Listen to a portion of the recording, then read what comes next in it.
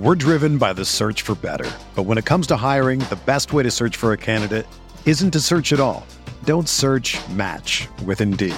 Indeed is your matching and hiring platform with over 350 million global monthly visitors, according to Indeed data, and a matching engine that helps you find quality candidates fast. Ditch the busy work. Use Indeed for scheduling, screening, and messaging so you can connect with candidates faster.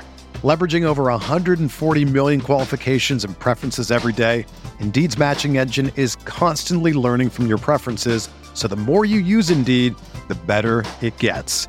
Join more than 3.5 million businesses worldwide that use Indeed to hire great talent fast. And listeners of this show will get a $75 sponsored job credit to get your jobs more visibility at Indeed.com/Blue Wire. Just go to Indeed.com/Blue Wire right now and support our show by saying that you heard about Indeed on this podcast. That's Indeed.com/Blue Wire. Terms and conditions apply. Need to hire? You need Indeed.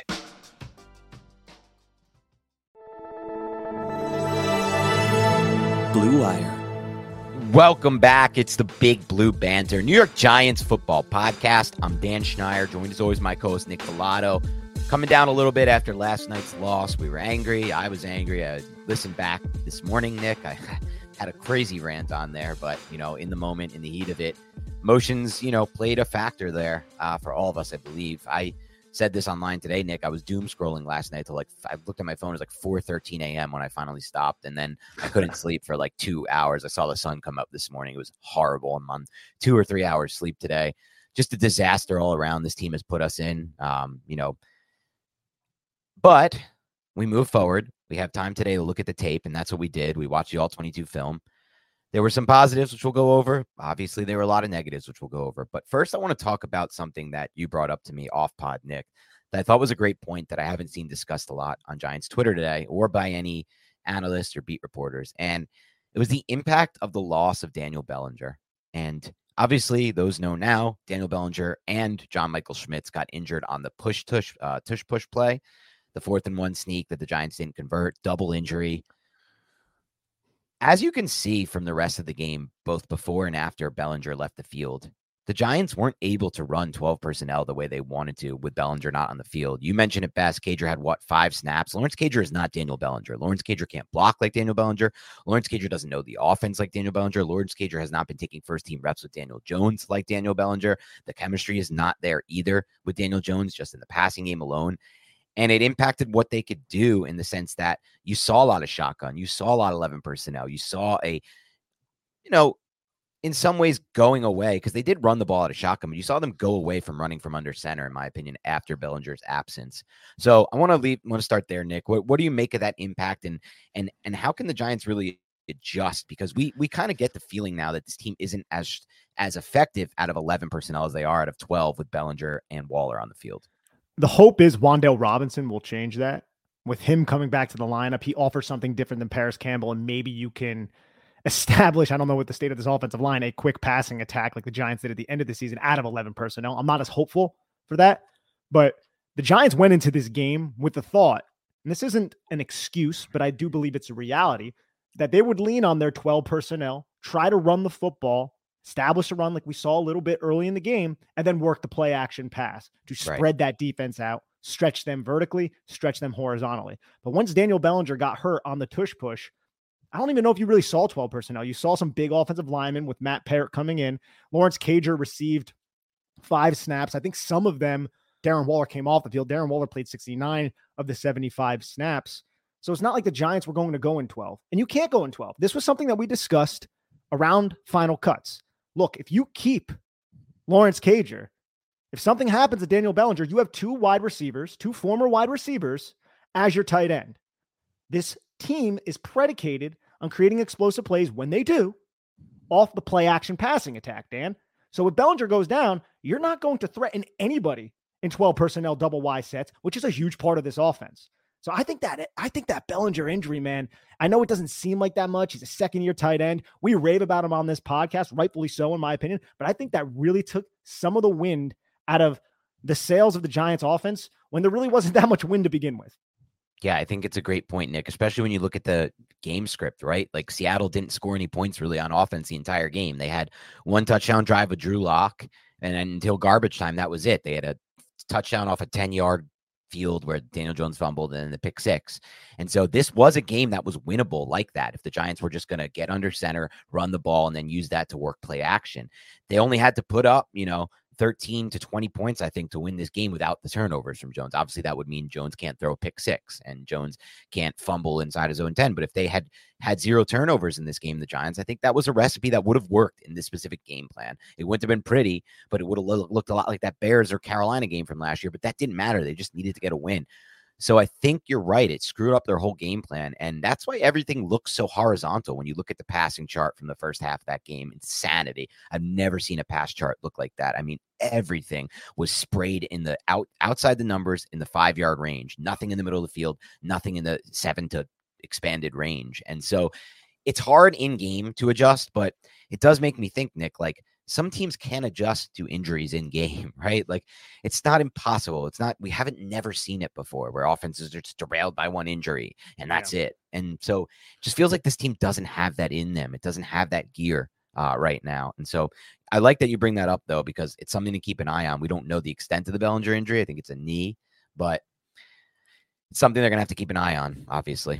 Yeah, I'm not a doctor, but it looked like he grabbed his knee at the end of that play. I just hope he's okay because I do believe he's a very valuable asset as a second string, quote unquote, tight end. But we just know how important 12 personnel is with the construct of this Giants roster. One other thing, too, that I think compounded that issue, JMS ended up getting injured on that same exact tush-push play. Right. John Michael Schmitz is a center who is a rookie. I get it. But you get Ben Bredesen back from the concussion protocol in the previous week, was not there. He's like, okay, I'm playing left guard. Awesome.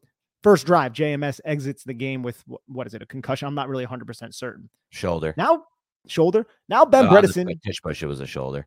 Yeah. Ben Bredesen has to move to center now, and you're bringing Shane Lemieux back into the football game until he ends up exiting and Mark Lewinsky comes back in. None of those names I just mentioned should be playing in those respective positions in the National Football League. Ben Bredesen is not a center. I get they cross-trained him. This is a little bit different. Ben Bredesen had a lot of mistakes throughout the film. Shane Lemieux, look, I don't want to just trash on this guy. He shouldn't be playing in the NFL. Shane Lemieux was getting tossed around by guys like Draymond Jones and players like that. It's not like he's going up against Aaron Donald in this matchup, and he's just getting tossed to the side. Marcus McKeithen, look, I like him as a terrible game, but I like him as a developmental player. But if you're relying on him to start on an offensive line that has a guy who's not a center playing center, and then Shane Lemieux, and then Evan freaking Neal on his right side, that's a terrible recipe for a disaster. You're throwing Marcus McKeithen to the fire here. So it's just a bunch of, I've used this term before, but a bunch of cascading effects, Dan, are plaguing this Giants offense right now. And the lack of competent depth in the interior parts of the offensive line is one of the primary reasons for that. And you mentioned Bredesen having to go over. Like you said, yeah, he's been cross-trained to some extent to play center, but he hasn't actually done it in game. And what makes that even crazier is two factors. One, after the game, I think it was Duggan or Art or one of the beat reporters said they saw him basically limping around the locker room. So he's hurt. He's playing hurt. That's horrible. Shane Lemieux also left the game with an injury. But the second factor is, I know it's year 5 and we expect more, but I don't know how much control Daniel Jones has over these pre-snap protections. Like I talked on the reaction pod about the free blitzer when Devin Witherspoon came in and Jones was completely unaware, looking to his right, sacked. Like I'm surprised that wasn't a forced fumble sack because Jones was just totally unaware of it. And then, the discussion as well is the center supposed to be calling out protection. John Michael Schmitz wasn't in the game. That's a problem. But there were 2 or 3 other times, 1 or 2, I should say, other times, 3 total times where there was bad pre-snap protection calls and bad pre-snap protection checks and no sliding when they needed to slide.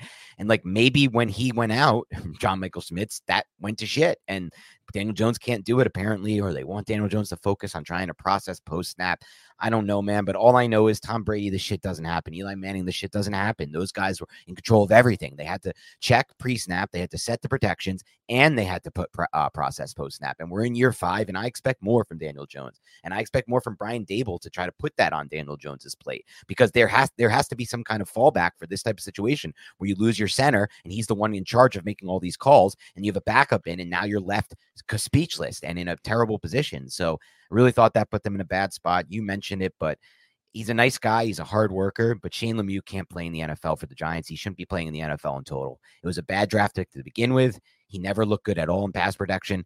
This game, he had some moments in the run game, but then he had some really bad moments. The clip you sent me earlier that I put on Twitter, Nick, we can maybe run that right now, or we don't have to run that. It's probably, I think I have it I think I have it in the offense. We'll run it at some point, but he just gets tossed to the ground on a run play in the most crazy fashion I've seen for a starting NFL offensive lineman.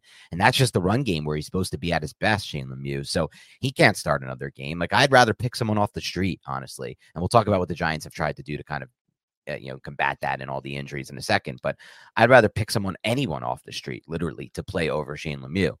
Go ahead. Play Mark Lewinsky. He's on the roster. Yeah, that's the thing. Like, I'd play Mark Lewinsky. Like, enough of that. There's something weird's going on behind the scenes, obviously, there. I'm sure he hated being benched in the first place for Marcus McKethan. But, like, he still has to play. He's a professional. He's getting paid a good amount of money. So if you say play, you play. And if they say play, he plays. I mean, go ahead. I didn't really want to read into this too much, but Bobby Johnson, when he was interviewed, I think it was on Friday when they come out with the positional coach interviews on YouTube. Go check them out for the Giants YouTube. He alluded to something of the fact that it's a collective decision, which isn't really novel, but the way he phrased it made it sound like Joe Schoen has something to do with the fact that McKethan is in there over Glowinski. Okay. I think it could have been interpreted that way. I don't think Bobby Johnson was throwing shade or doing it deliberately. But when you do think about it, and Mark Lewinsky was terrible, I get that. But why is Shane Lemieux getting snaps over a guy like Mark Lewinsky at this point? Right. My point is, I think there is something, and might not have anything to do with Joe Schoen, but I think there is something going on behind the scenes with the Mark Lewinsky situation as to why the Giants could suffer this many interior offensive line injuries, and you're still not putting your highest paid interior offensive lineman that wasn't, he is the highest paid interior offensive lineman out there. That's just a little odd. Yeah, especially because he had all the snaps last season. He has continuity, blocking next to Neal. There's so many factors. No, not good, but still somehow better than Shane Lemieux, which is insane. Yeah. And you mentioned Marcus McKethan. Like, it was a fun story against a bad Cardinals defensive front, but he's looked pretty bad the last 2 games against real defenses. And the Seahawks don't even have that really good of a pass rush. And so there were some reps that were really ugly for McKethan in this game. And then you talk about Neal, man. We're now 4 games in on Neal. Neal, dude, like, I'm getting really worried about Neal being just an abject failure and a total bust at this point. Maybe that can be solved and saved at right guard. I don't know. I mean, he played on the left side. His best tape on the left at Bama came on the left side. We know he's not going to play there for the Giants. Andrew Thomas is playing there, but he's just so slow, like off the snap. It's just insane to watch him. Dan, have you ever been by a lake and you stepped in the muck and your feet get stuck and you're like, oh shit. And you try to lift your feet out of that's what Evan Neal looks like trying to cut off a wide angled rusher.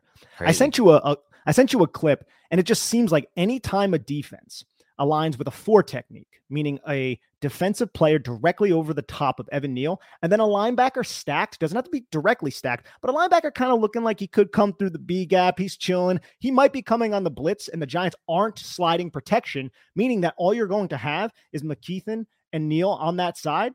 The wide rusher is going to beat Neal to his set point because Neal has to respect the 4 technique, because the linebacker could come through the B gap, which means McKethan would take the linebacker, Neal would take the 4 technique, and Jones would have to either get rid of the football to take that edge, throw hot, do something to protect from that wide rusher. But Neal doesn't have the foot speed to cut off the wide rusher. And this is something that we've seen defenses start to hone in on. We saw Seattle do it several different times. Neal just does not have the athletic ability and speed to get out there. I'm sorry. I get it. He did a split squat jump. He looks good with his shirt off for a 360 pounder. He's not quick with his feet. He's very, very slow-footed. It just is what it is at this point. I think there's a reason why he didn't test at the combine. I think there's a reason why he didn't test at his pro day. I think it's because those numbers were going to be shit, and he would have fell down the draft board. He had nothing to gain by having good numbers because he was being discussed in the top 5 already. That's a great point by you, Nick. And the only thing that I find so concerning about, not concerning, but just so confusing about that is Orlando Brown Jr. tested the combine, had the worst testing in the history of the NFL combine. Remember, 0 percentile. And he's found a way to make it work in the NFL due to his size and his technique. It's just amazing to me that Evan Neal can't be in that same Orlando Brown Jr. mold. I thought he would be. I thought that to me, I always felt like Neal was more of a floor pick than a ceiling pick. and that's fine. Yeah. But I thought his floor was going to be a guy who just doesn't lose that often around the edge. And the opposite's happening. Like, his floor is a guy who loses every snap around the edge, these speed rushers. And he actually had some decent reps when people tried counter moves, and I felt like, and tried to like win inside against him. And he had some decent reps in the run game too, I thought. And he has had some really good reps in the run game. But it's that, like you said, if he has this one massive deficiency with finding a way to block these speed rushers around the edge, he's going to get killed, and he's going to kill the Giants, because there was back-to-back snaps at one point. I think it was when they came out in the third quarter, maybe. And they were in pass mode at that point. Like, they weren't even threatening run, but there were back-to-back snaps where McKethan had a horrible rep to blow a play up, and then Neal had a horrible rep to blow a play up. And it was just like, well, this is the state of the Giants offensive line right now. And I understand, what people say, and it's true. Like, we're not stupid. We see the film. The biggest culprit for this loss is still the offensive line. We just don't believe that it's the only culprit. That's kind of where we're at differently than, I guess, other analysts or fans, if you want to call them that, whatever you want to call them. Like, we just can see through that it's not only the offensive line, but it was a really bad performance by this offensive line. And it obviously is impacting Jones. It was brutal on the offensive line. Zudu as well, by the way. Yeah, I was just about to bring him up. But McKethan, he's just very raw right now. I don't know how many times he hugged a Seattle defender. He could have been called for so many holding penalties. Yeah, he was just hugging. It was like Valentine's Day in first grade out there for McKethan, bro. The dude was just hugging so many of those guys. And Zudu, look, dude, I didn't feel like he was terrible until really deep into the second half. Yep. Let him play guard. And he's not a tackle. He's another one who can't protect his outside shoulder, and I don't really blame him. The guy spent much of training camp at guard.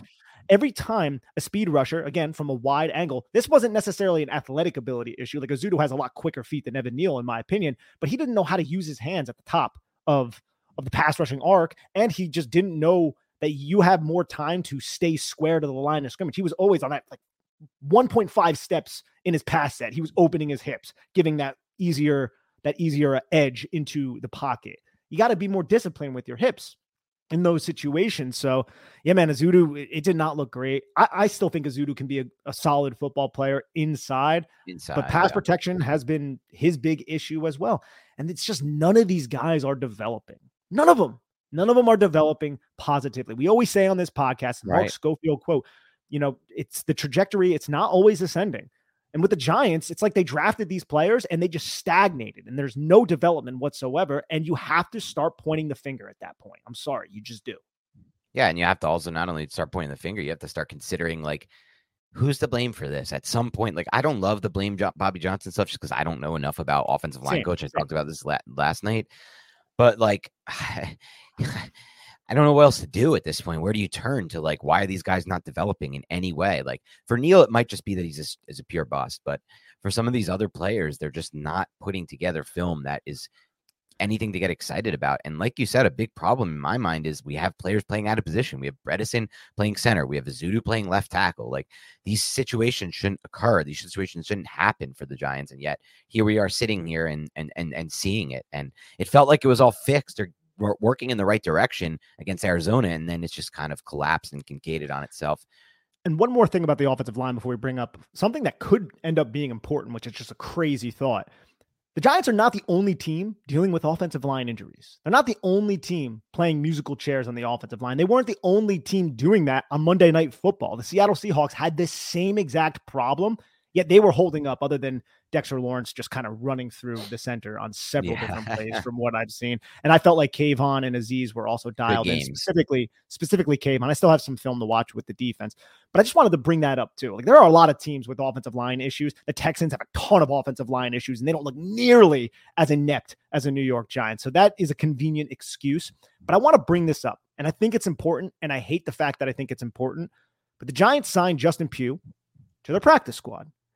And I think this is a move that is actually, it could benefit the Giants, because the Giants right now, they desperately need veteran leadership in the interior parts of their offensive line. You have Mark Lewinsky, who's your only, like, true veteran, and he's benched. Then you have McKethan, JMS. Shane Lemieux is essentially not a rookie because he did play back in 2020, but he missed several seasons, a season and a half with injuries. you need a veteran presence. And I think Justin Pugh, just remembering back from his time here in New York as a Giant, when he was a first-round pick back in 2013, he's a good leader, man. Very respectable. I think this type of signing is something that I don't want to get excited about because it's, what is he, like 33 years old? He's an older guy. He's coming off of injuries. But he is a more competent, at least even in his elder age when he was playing in Arizona, he's more competent than I think any of these other interior offensive linemen not named JMS right now, who's a rookie dealing with a slight injury. That's crazy. That's a terrible situation to find yourself in, Dan, like an absolutely horrid happenstance. But here we are. I just wish the Giants signed him when they had that extended week. So we know they worked him out. Right. If they were thinking about doing it, they probably should have signed him then. So we'd be a little bit more ingratiated with the organization. But I guess the Giants were like, well, Ben Bredesen is back. He's healthy. We'll be fine. Well, guess what? You're not. Yeah, because he got hurt again. Like I said, Ben Bredesen seen limping in the locker room after the game.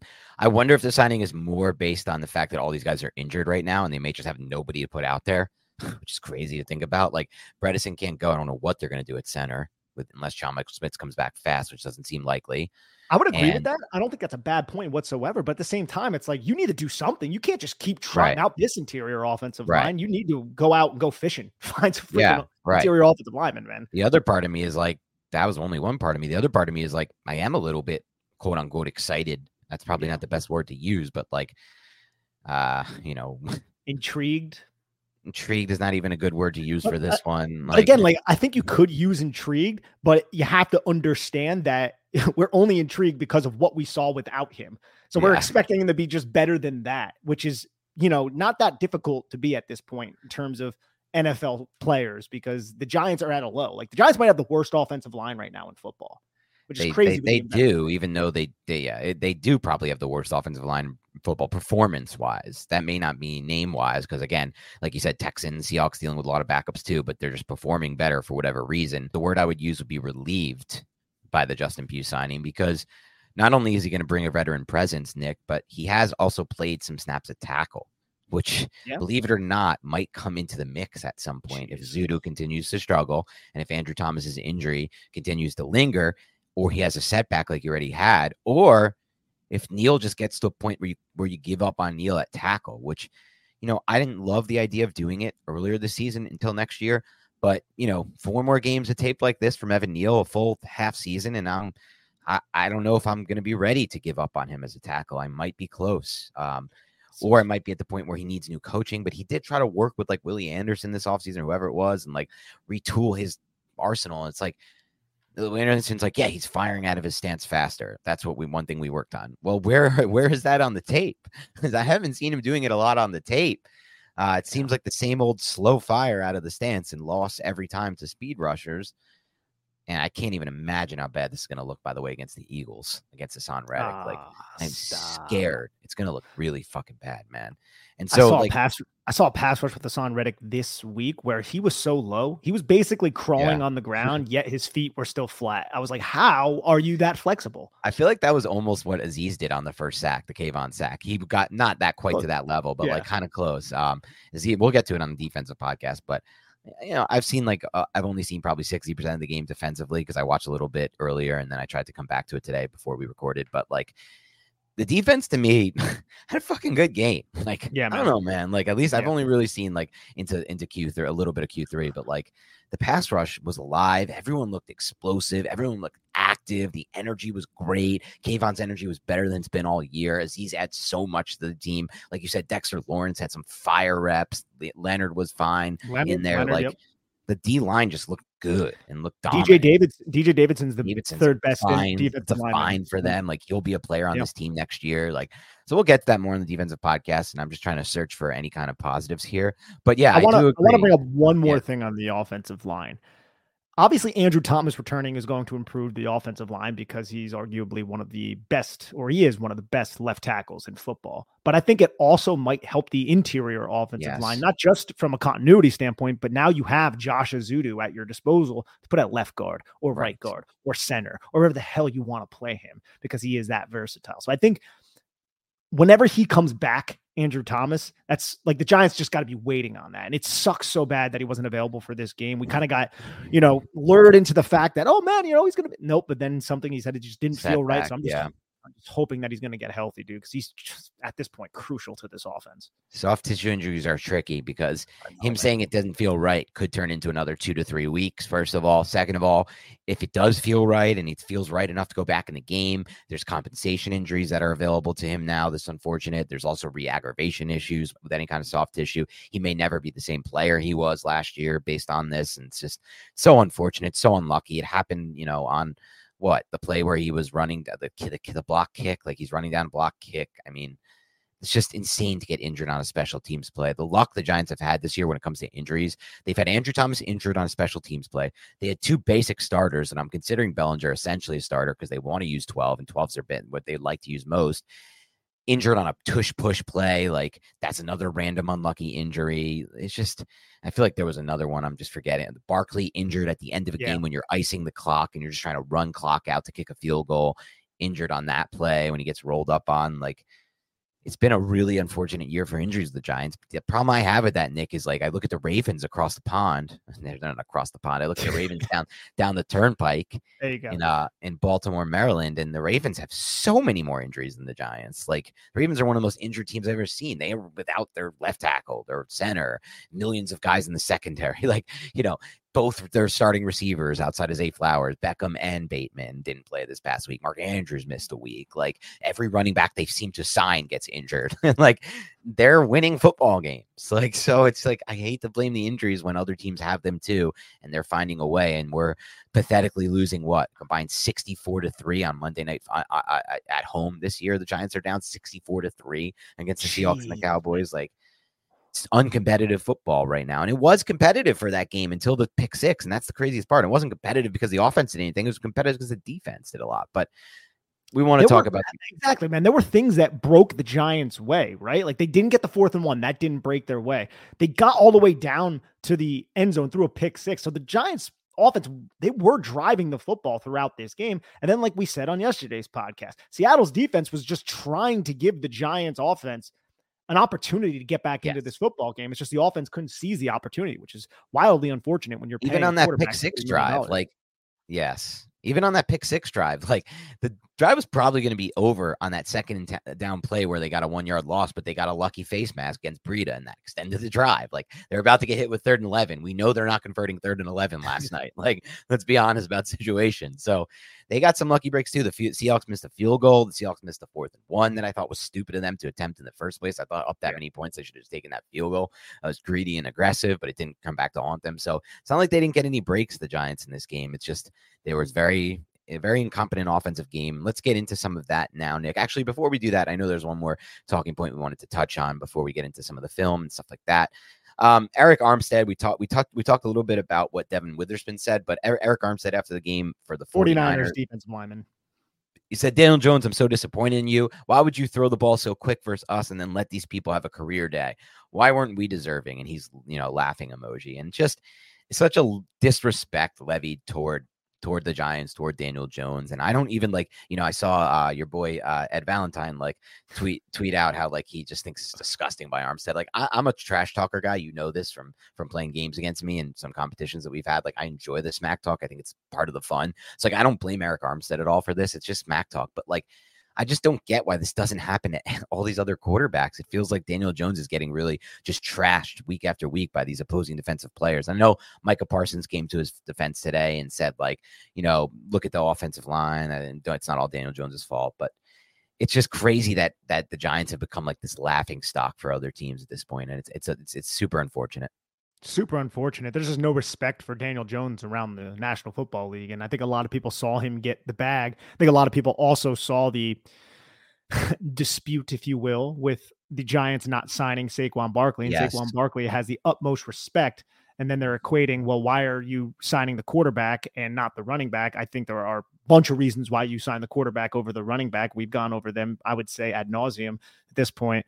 But at the same time, I think people are just looking at the two players and how talented they are. And they're being like, well, now you need to produce, Daniel Jones, because you're getting paid $40 million. And Daniel Jones just flat out is not producing right now. Is the offensive line shitty? Yes, the offensive line is a big reason why he's not producing. There are a lot of quarterbacks in the National Football League who don't have great offensive lines, yet they still produce. So, and we're going to go over some of this tape here, Dan. And there are plays that Daniel Jones did leave out there on the field. And there were plays like the Devin Witherspoon sack, where it's like, you should probably know that's a 5-man protection.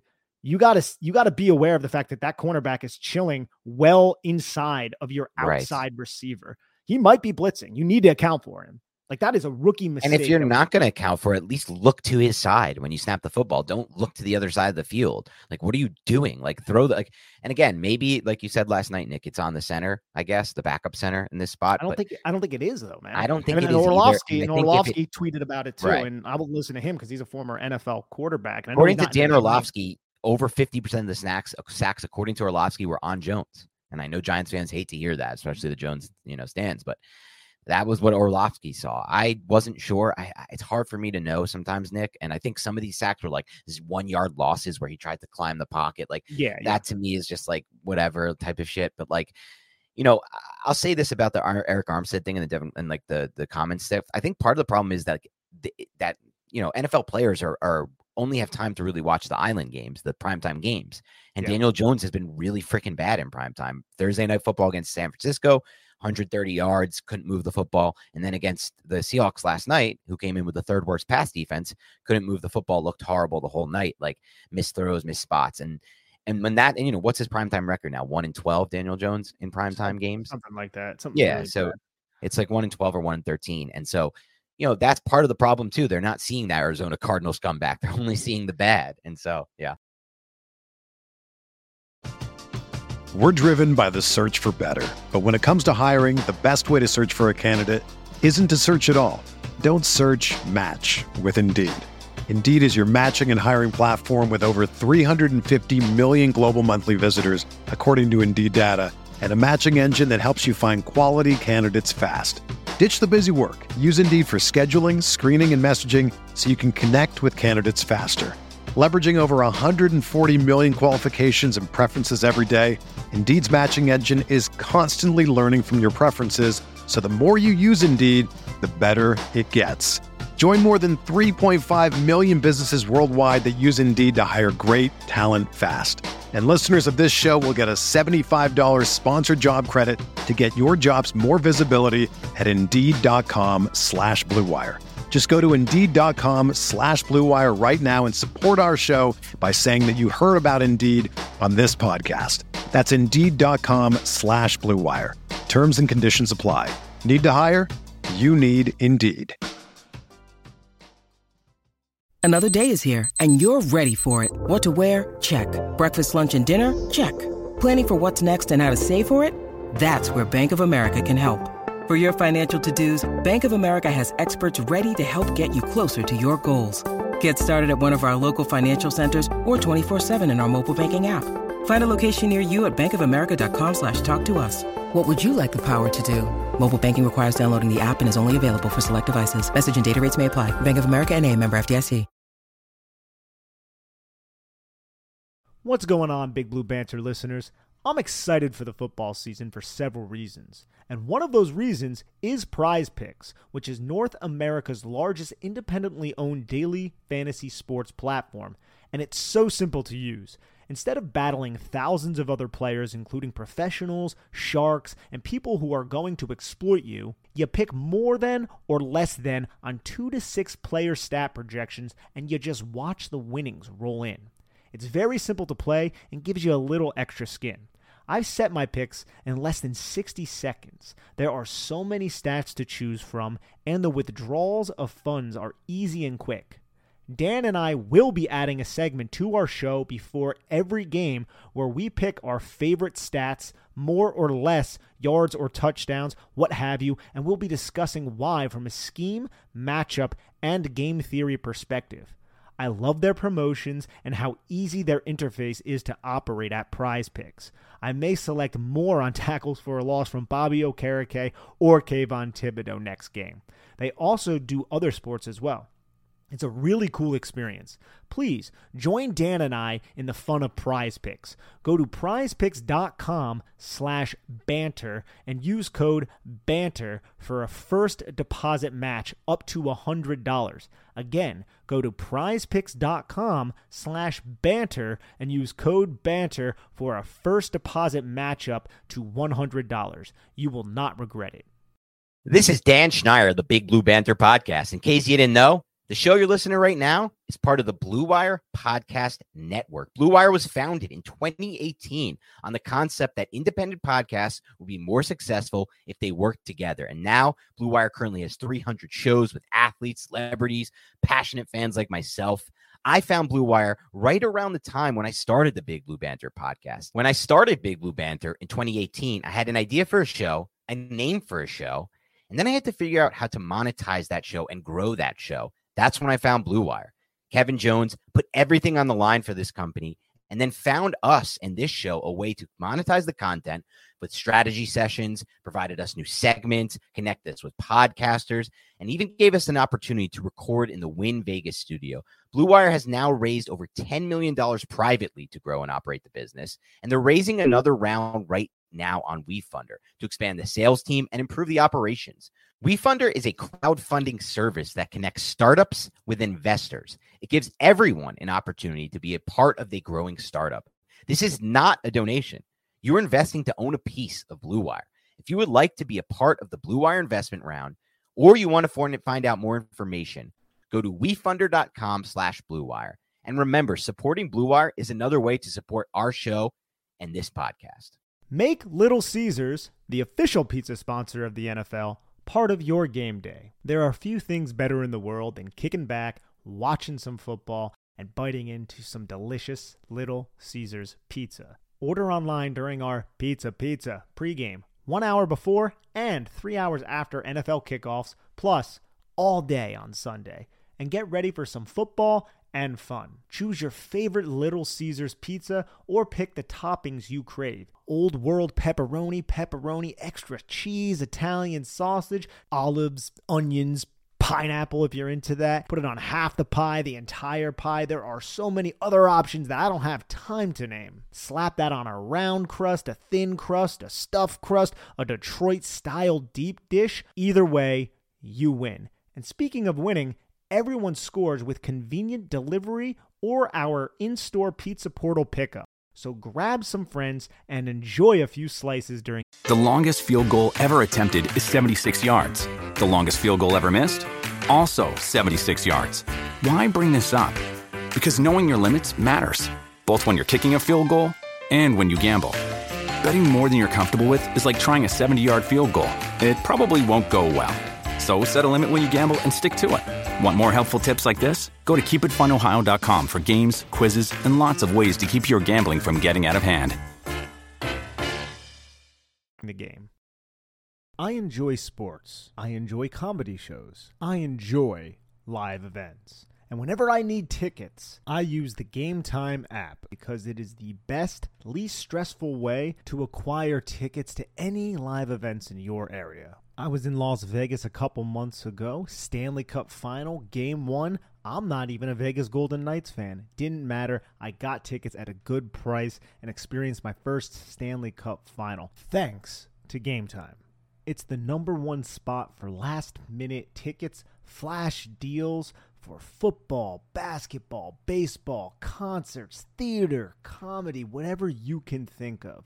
And the Game Time guarantee means you'll always get the best price. If you find tickets in the same section and rows for less, Game Time will credit you 110% of the difference. It's the fastest growing ticket app in the country for a reason. Snag the tickets without the stress with Game Time.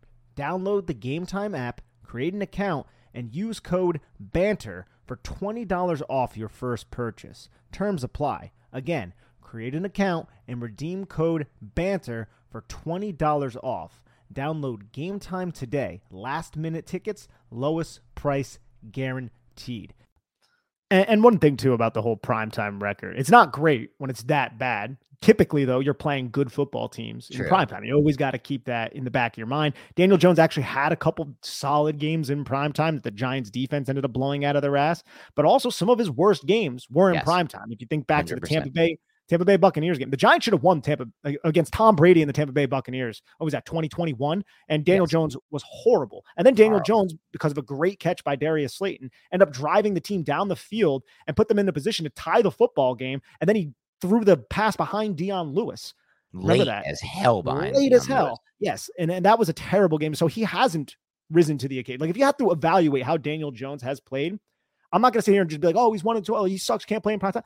But he has had some pretty damn bad games when the lights are the brightest. The two worst games of his career came in prime time. I would consider this to be the worst game of his career. And look, if you're going to jump down our throats and be like, don't, because we're trying to analyze this independent. We understand that too, and that's part of why he had a bad game. But he also had a bad game independent of that. He looked completely scared in the pocket from basically the first snap on. He was panicking in the pocket. He had no feel for the pocket. He was looking down at the pass rush. He was not looking upfield. When he scrambled, he looked to the sticks. This is what he did. He had corners sitting on his throws. He threw to where corners are sitting. He didn't identify free blitzers. This was a very bad game for Daniel Jones. In my opinion, by far the worst. Not by far, but that or Tampa was probably the worst of his career. And there were some early bad games too as a rookie. Like he had trouble against the Minnesota Vikings defense. I remember that game as a rookie. He also had trouble versus the Bucs as a rookie. Todd Bowles seems to have a good game plan against him, which, and it's not all that surprising considering Todd Bowles is one of those coordinators who's going to drive everything on the line of scrimmage. But yeah, man, it's a tough spot they're in. Before we get into the tape, actually, we've spent 30 minutes without any tape, so we probably should get to it. But I'll say this, Nick, because I wanted to talk to you about this, and I didn't think we had time last night, or I didn't think about it last night. It doesn't impact what I would have done this past offseason, because I still would have played it the same way, regards to Saquon Barkley and Daniel Jones, because for me, it's all about the long term with Saquon Barkley and extending a running back, especially one who's had his injury history. But it does honestly feel like this offense is noticeably worse without Saquon Barkley on the field. And in some ways, it feels like some of what Barkley said to the media this offseason, like, I feel like my situation's a little different. And our offense was pretty much carried by me. And he didn't say those words, but you could tell he felt that, and he implied it in a lot of ways. Versus, the situation, he mentioned the Mahomes situation or whatever. It does honestly feel a little bit like that. And maybe it's because they can't establish a run game. They can't go under center. I don't know, man. But like, it just feels like when he's not on the field, these past two games, the defenses are just full. Like, they don't respect the passing game to begin with, but when he's not on the field, they are just not respecting anything at all. And everything seems so easy for them, because then they don't have to respect the run game either. And it really makes it difficult. What are your thoughts on that? I think there's some merit to it. But Saquon Barkley was there for the 40-0 absolute shellacking the Giants suffered against the Dallas Cowboys in Week 1. So I'm not going to come at anybody for having that opinion, because I do believe Saquon Barkley is a difference-making player. When you can get a difference-making player on the football field and then a difference-making tackle, it's going to make your offense a lot better. But I don't know if there's as much credence as some would like to believe. Yeah, no, I still don't think it's as much as some would like to believe, for sure. Like the Robert Griffins of the world who was tweeting about it today. Because then someone destroyed him. It was not even a Giants Twitter guy, like some analyst that I like. I forgot who, maybe Carter Donick or somebody. I'm trying to remember the name. Like, destroyed him. RG3 went off again about the Jones versus Barkley thing. And he's like, here are Saquon Barkley's amazing numbers from his career. Here's the Giants record with him on the field. And it's like horrific. And it's like, so how much of an impact does he make? And the fact of the matter is, like, long term, you don't want invested running back into a single running back. Yes. Like, we still are well aware of that. I just feel like, man, this offense feels so helpless looking without him on the field. And that's maybe just how they're designed right now. Like, we talked about it yesterday, but my biggest concern was, like, how much of last season was Daniel Jones growing? How much of it was them coming up with an insanely good scheme to fit his skill set? But then once that scheme is figured out, does he have any kind of like reaction to it? Is there any way for him to do something different? And people are going to blame Dable. People are going to blame Kafka. But all I know is all I know is his sample size with the Bills and his sample size in his first season of Giants. Daniel Jones has a lot longer sample size. 4 or 5 years with the Giants, 3 different systems, 3 different coordinators. So if it comes push to shove and you guys are going to pit me, or anyone's going to pit me against those two, you know where I'm going with this. I hope they keep Dable. I'll just say it right now. And I think you're on the same page there, Nick. 100%. Correct me if you're wrong. Yeah. No, 100%. And also, man, I'm not trying to stick up for Dable or Kafka. Look, the Giants got embarrassed. Like, First person you got to blame is the coach in those situations. But I think the Daniel Bellinger injury and them not being able to adjust, I think there's something to that. And I also just think the Giants are limited as an offense with Daniel Jones as their signal caller. I think that's just a sad reality. And I think Brian Dable is fully aware of it. I think we saw the frustration of Dable throwing the tablet. I wish he didn't do that. It's not a great look. Yes. It's definitely not a great look. But he's a fiery guy, Brian Dable, right? Which like the Giants have had. the Giants have had some fiery coaches in their past. Like Tom Coughlin could get fiery. He would eat your ass. Yeah. Bill Parcells, one of the most fiery guys, man. He wasn't fiery? McAdoo and Shermer. Nobody wants that. Like, no. Judge had some fire to him. He was a little weird, though, a little bit different, but I appreciate that type of fire. And I understand the frustration, too.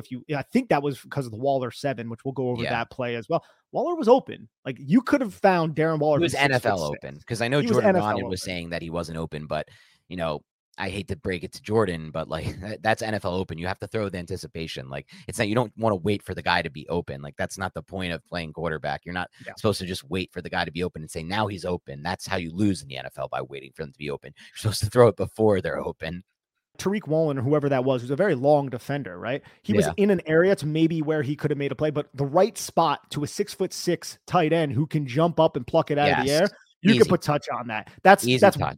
Very the whole back pylon to work with, the whole back end zone to work with. Yeah, so I just Did you see Ben Solak's breakdown of that play? It was really interesting. I think I did, yeah. Because he was questioning the ball placement too, and I was confused by that too, because it looks like he ran the intended target, ran a pivot route, and then Jones placed the ball on the outside shoulder of the pivot route. I think Jones believed that Paris Campbell was just going to sit there. He didn't realize he was flowing to the back. I don't know if that's choice based on leverage. I'm not 100% certain. Both him and Wandale came off the motion, which I liked too, because this was the double China 7 route, only from a different formation, using Wandale in the motion as the outside player who's going to run that in route. They chose to run pivots there, but they also changed the personnel, because what they did in the past with the double China was the tight end would be to the weak side where the running back choice route is. Matt Breida released that way, but that was Isaiah Hodgins. They actually used this with Darren Waller as the 7 to the side with the 2 wide receivers who were running the in, and then he ran that 7 route. He was open on that play. That was a rough look for Daniel Jones. It reminded me a little bit of 2021 when Daniel Jones would just try to trust the quick passing concept, and they would drive down on those at that point too. Remember against the Chiefs, Nick Bolton almost might have been a pick 6 actually to like start the game too on Monday Night Football, ironically enough. And for those who have, because I saw this in your replies and mine, like for those who have asked, like, why did they resign him if they feel like they're limited, or like they had to hide some of the come up with this crazy unique scheme last year to make him work? And the answer is they feel like he can grow as a player. We've talked about this in the past, but I need to reiterate this. They didn't sign Daniel Jones because of his first 4 years body of work. They signed him based on a projection. That's what contracts are. They're a projection into the future. They believe that Jones, and it's not over, it's just 4 games in the year, but they believe that Jones can progress mentally to the point where they can expand the offense and do different things that they want to do. They believe that he can go on a trajectory, and he showed enough signs of progress that he can become a different player than even he was last year when they had to run that smoke and mirrors offense. They believe that. That's why they re-signed him. But they also re-signed him with some outs in the contract. So it's not like they fully went all in on it, but they believe that we're going to take a chance on him. He's young. It's impossible to find quarterbacks in the NFL. The market also drives this decision as well. But also they believe that he can progress. It was a projection-based contract. So that's the answer to that one. It's not as if like they're just idiots and they couldn't figure this thing out, Dable and Shane. They thought they saw enough to believe that he can progress from a mental processing standpoint. And he struck when the iron was hot too. You just won a playoff game. The offense was competent. Yeah, they're not going to be like, all right, you know how the locker room is so tight and everyone loves in New York. We're just going to say bye to you right now. And what's your alternative? What's your next option? Right. That's Tyrod Taylor. Like that's the market part of it. And I like Tyrod. I'm not trying to throw shade at Tyrod, but Tyrod gets on the field and he gets hurt a lot. He's a lot smaller than Daniel Jones, but Daniel Jones has to play better. Like it's not an opinion at this point. Like that's just the straight damn facts. Unfortunately, it is, and we'll see if it happens. Like he's going to be better with he's a better player with a good offensive line. We all know that. Like that's anybody is right. So let's get into some of the film breakdown now, Nick. So we're going to start with the second play of the game for the Giants offense. Yeah, second play of the game. We got a bunch of the opening drive here from the Giants. A good opening drive that unfortunately stalled, but I liked this play because it's split pack GT bash quarterback counter with a bubble on the backside. So look what the Giants are doing here. You're going to pull Evan Neal and Marcus McKeithen. You can kind of see how they're off the line of scrimmage a little bit. And you have split back with Wandale Robinson offset. So the Giants are going to go into the mesh point here. And if Daniel Jones, right now, he is reading number 10. Number 10 gets sucked a little bit too far inside, so he hands the football off to Wandale Robinson with 2 lead blockers. So it's basically Wandale against that safety who flies downhill and does a pretty solid job making this tackle. I just thought this was creative, and it also just kind of points to what the Giants did this entire game, which is packaged plays. And what I mean by packaged plays is there's a lot of RPOs, a lot of options for Daniel Jones. It's a big part of what the Giants had success with back in 2022. And here's another packaged play, because if Daniel Jones didn't like this, he could keep it. And now he's following McKeithen and Evan Neal as lead blockers. But he hands the football off, and this is a good chunk play on 2nd and 5. Yeah, I love that they got Wan'Dale Robinson involved early in a different variety of ways, including here as a runner. We discussed in the offseason that could be something that comes into play. And with Barkley out, it's a good usage of his skill set. It's an excellent usage of his skill set. And if you saw on the previous, this is the same play. You had Darren Waller, because I like how you motioned Wan'Dale Robinson, but not Darren Waller. You had Paris Campbell on the opposite side with the bubble. So that's 3 options for Daniel Jones. Hand the football off, run it yourself, or throw the football to the bubble. Giants rarely throw that bubble in this context. It's typically the decision is made at the mesh point, whether hand the football off or keep it yourself. Here he hands it off. Good decision. And this is the very next play. It's a play action rollout. And this is a good job by Daniel Jones to avoid Jamal Adams. And he has Darius Slayton open here. If we look, and I'm not killing Daniel Jones for this specific play. He has to avoid Jamal Adams. He gets Daniel Bellinger on the quick little dump off. But I think Daniel Jones is one of the best quarterbacks in the league at faking these handoffs, and he does it a lot. You see how he has that hand out there. You'll see it on the other end zone. But look at Darius Slayton at the top of your screen. It's pretty open right there. Now I don't think he's ever looking there though. Unfortunately, I don't think so either. I believe his eyes are on Jalen Hyatt on the crosser. But the one thing is, like, Jamal Adams just came at you. So who else is in the mathematical equation to be on Darius Slayton? It's little things like that. It's not the most egregious thing, but it's something, because a lot of quarterbacks will know, okay, that safety just blitzed. Right. Who's on Darius Slayton? Now you have the deep safety and you have the high-low with Wan'Dale Robinson in the flat, and Daniel Jones just doesn't even see it. So it's just like, damn. And luckily he finds Daniel Bellinger here to get up a few yards. But the difference is now you're setting yourself up for a 2nd and 3. That's an easy first down to Darius Slayton. He makes one man miss, could be a touchdown. So little plays like that can go a long way. And a few other things about this play, like, I give Daniel Jones credit for this incredible fake. You can even see it slightly pulls Jamal Adams in instead of him driving right at Daniel Jones. That's where he deserves the credit. The reason why there's some where you kind of take away a little credit is, why are we the team that opposing teams can just shoot off the edge against? Because no one respects Daniel Jones' ability to throw down the field. So they're just shooting guys off the edge consistently, because they don't have to put players like Jamal Adams in the deep half because of what Nick said. Jones is looking toward the sticks. And this is something my brother brought up last night at the game, Nick. And I put up a clip, the Wan'Dale Robinson clip you put up. I thought it was another good example of that. One thing I think that's a deficiency in Jones's game is when he does get out of a pocket and start to scramble, I feel like his eyes never go from high to low. His eyes are always straight toward the stick route, whatever route is near the sticks. But if he starts to read the defense high to low, and like you said, in this spot, this should be an easy read for him. He has a safety blitzing off the edge. What does that mean? Like you said, there should be an opening in that deeper half of the field on that side, where there is with Darius Slayton. So you don't want to kill him for missing Slayton here, but you also want to point out, like, he never is reading high to low. Eyes are always toward the sticks. Like, we credited him last year with doing a better job keeping his eyes forward. To some extent he did, but it's still like we never see the throw to Slayton here. We never see him roll out and throw something downfield. It's always to the sticks, and it's an issue for this team because, yes, he got he got a little completion here. They move the ball eventually, but you want the quarterback to understand, with the safety screaming off the edge, there could be something open in that deep half. And unfortunately here, he doesn't see it. No, and he doesn't see it often, unfortunately, if we're just going to call a spade. But look, ball to ball right there. Daniel Jones is one of the best at faking those. Ball to ball, and you're right. Jamal Adams changes his path, and then he's like, oh, crap, Daniel Jones is athletic, gets out of it. But he had Slayton here, and he missed it, and it is what it is. He didn't seem like he was even looking in that direction. And here we have a 3rd and 6, and I just wanted to – this is one of those first big plays of the game where I was like, yeah, I love having Wan'Dale Robinson back on the roster. This is just this is something the Giants run, something everybody runs. You have a 3-by-1 set. Matt Breida's offset to the weak side, and the 3 that means the innermost receiver is Wan'Dale Robinson. He is just going to run a quick little stick route, and you're going to use the number 1 and the number 2 to clear out space for Wan'Dale Robinson, and you have that pick right there by, I think it's Darius Slayton, who's the number 2 wide receiver, about 5 yards outside of Wan'Dale Robinson. He runs directly at his defender through the inside shoulder, which creates a pick against the off-leveraged defensive back who's over the top of Wan'Dale Robinson. And then there's nobody around Wan'Dale Robinson for a 3rd and 6. This is just a well-schemed play. A lot of NFL teams use it. It's not novel, and it's well executed by the Giants. Yep. Great play. well executed, and you get the natural pick. They're never going to call offensive pass interference there because they shouldn't. It's by the rules of legal play. Good job by Jones to throw from the far hash too. It's somewhat of like a far hash throw. He's lined up on the on the right hash and he throws the football. So, decent play there. Here, what's the next play we got going here? 2nd and 11. Yeah, this is a 2nd and 11. This is still on the first drive, I believe. This is a good cover 3 beater. And Jones ends up picking up 8 yards with his legs on this 2nd and 11 with 10:18 left in the first quarter. You have the jet motion, something the Giants incorporate a lot of with Paris Campbell, single back formation with Darren Waller as the wing out of 11 personnel. And look how many guys are kind of open on this play. Because this is a cover 3 beater. You're just running 2. Everybody's off leverage. You can see it's middle of the field close with the middle of the field safety. You have both cornerbacks who are in off leverage here.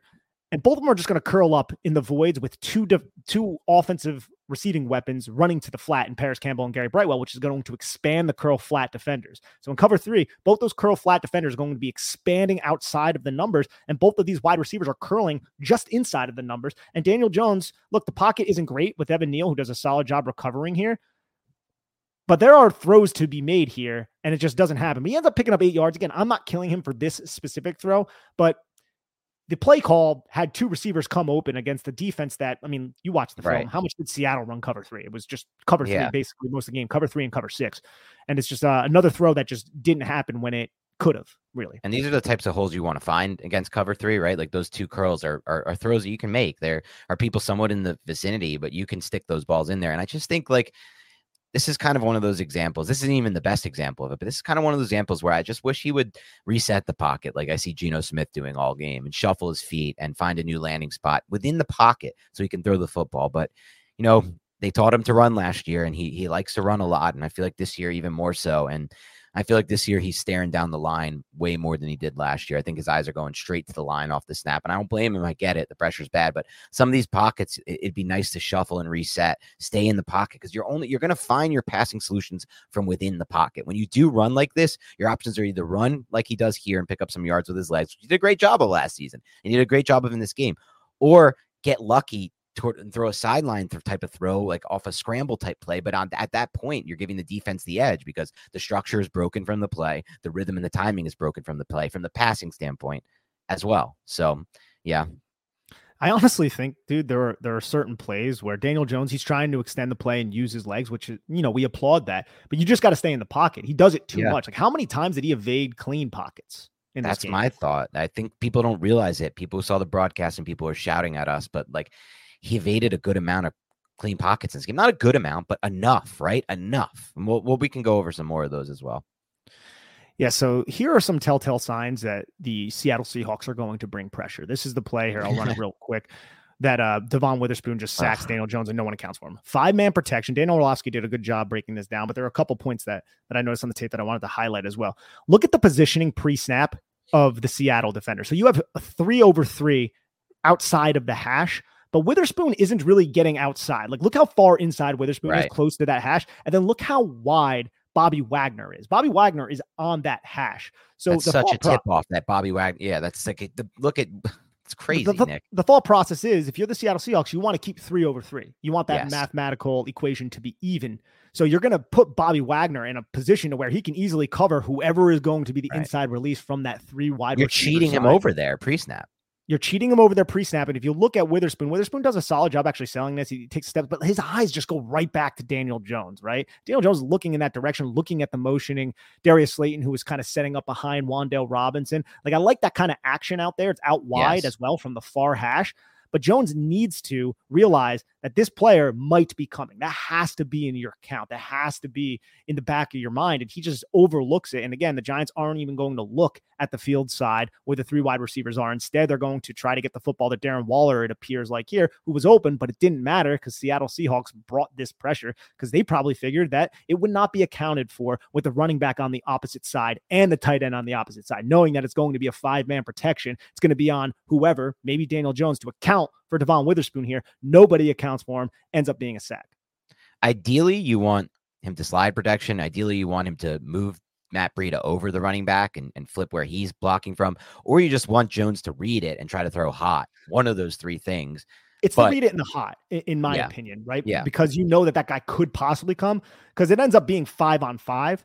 you have 5 guys on the line of scrimmage, but the end man to the boundary side ends up dropping off. You see him drop off. So you still have 5 rushers, but the protection never slid in that direction. And maybe it shouldn't, but you have to just be aware of the fact, oh crap, that guy could be coming. I got to count him in the blitz count. Right. If he does come, throw hot, which Daniel Jones did, I think, on the first play of the second half, if I'm not mistaken, to Wan'Dale Robinson. Yeah, he did do that on that play. And the Giants are very lucky that this wasn't a sack force fumble, because if you look at it, Daniel Jones seems completely unaware of the free blitzer. But my whole thing is like, yes, he had a good example of that in the second half, but in my mind, in year 5, dude, you have to be there. There can't be any of these anymore in year 5. If you're a great quarterback, like if you're just some developing dude who's like decent at times, like fine.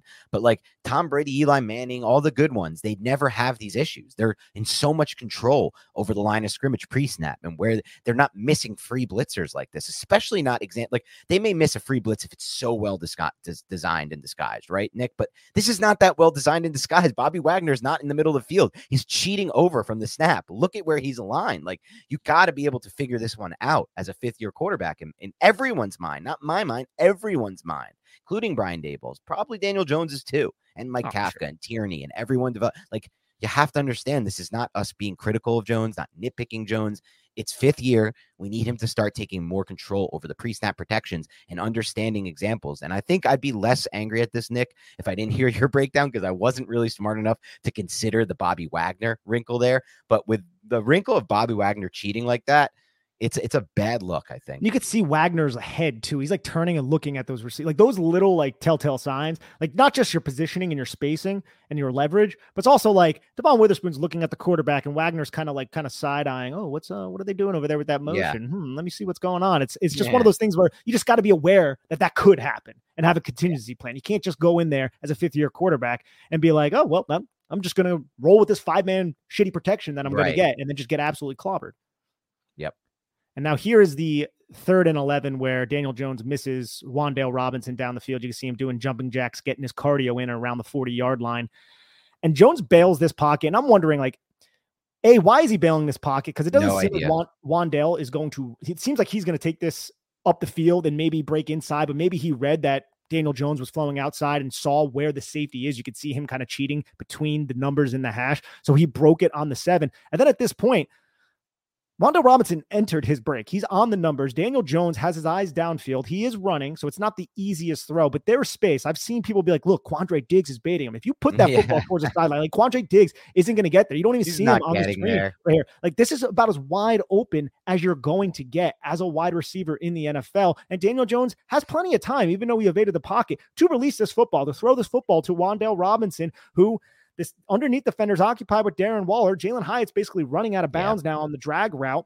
So everybody's getting stuck to the sidelines, but Wan'Dale is your clear read, but Jones is just looking at Waller to see if Waller can maneuver his way in front of the defender, similar to the interception that he threw a few weeks ago, where Waller, I think against Dallas, where Waller just kind of stayed put. He's looking for that instead of looking beyond that and being like, that safety had a lot of depth. That safety was at depth. So who the hell is covering Wan'Dale Robinson if you have those 2 defenders in the middle of the field looking at Darius Slayton? So this just like, he's not doing the math in his head of where are the defenders in relation to my receivers. That's like one of his biggest problems is post-snap, he doesn't put together the defensive movements and the route concepts that he might know or not know is happening, but it's just so robotic for him. I think that was a great breakdown by you and a great way to kind of break that down in when you said he's not doing the math in his head, because that's what it is. Like, that safety's playing at a crazy amount of depth. Like, you guys can claim that he can't make the throw, but guess what? If you're saying he can't make the throw because of safety, that means you're by doing so, you're actually criticizing Jones, because Justin Herbert makes this throw every freaking time. And so does Patrick Mahomes. And so does all the quarterbacks who put you in Super Bowl contention. If your problem is that you think the safety is going to break on this, then you have a problem with the arm talent of the quarterback.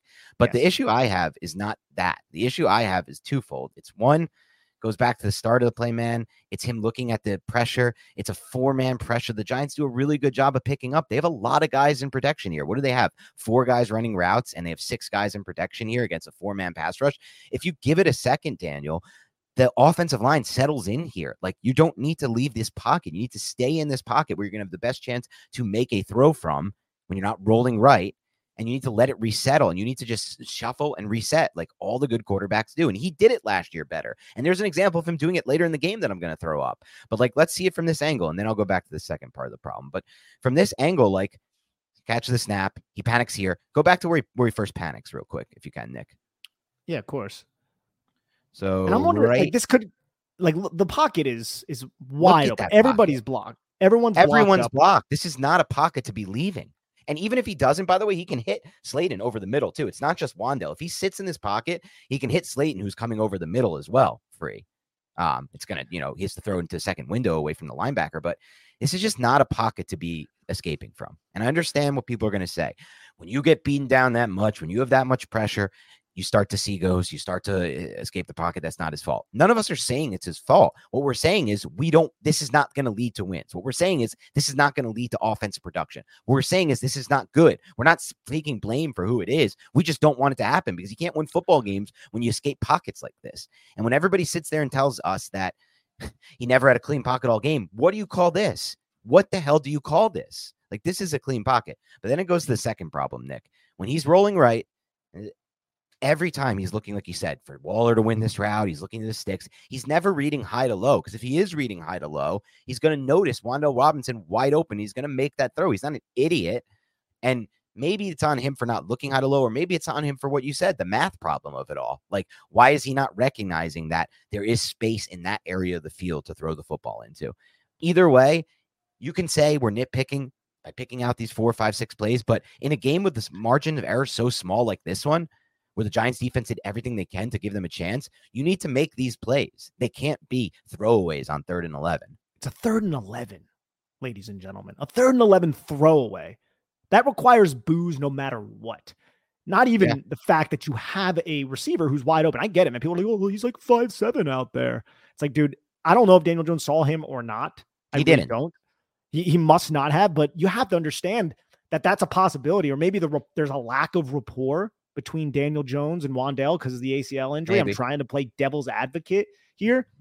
But when you turn on the film and you see these misses, and it's not just a one-off, and even if it was just a one-off, you're not seeing the big plays be made either. And you brought this up a couple weeks ago, and I think it was a very astute observation from you. Like, people are like, oh yeah, Justin Herbert, Patrick Mahomes, they miss plays. It's like, sure, they make a hell of a lot of plays though.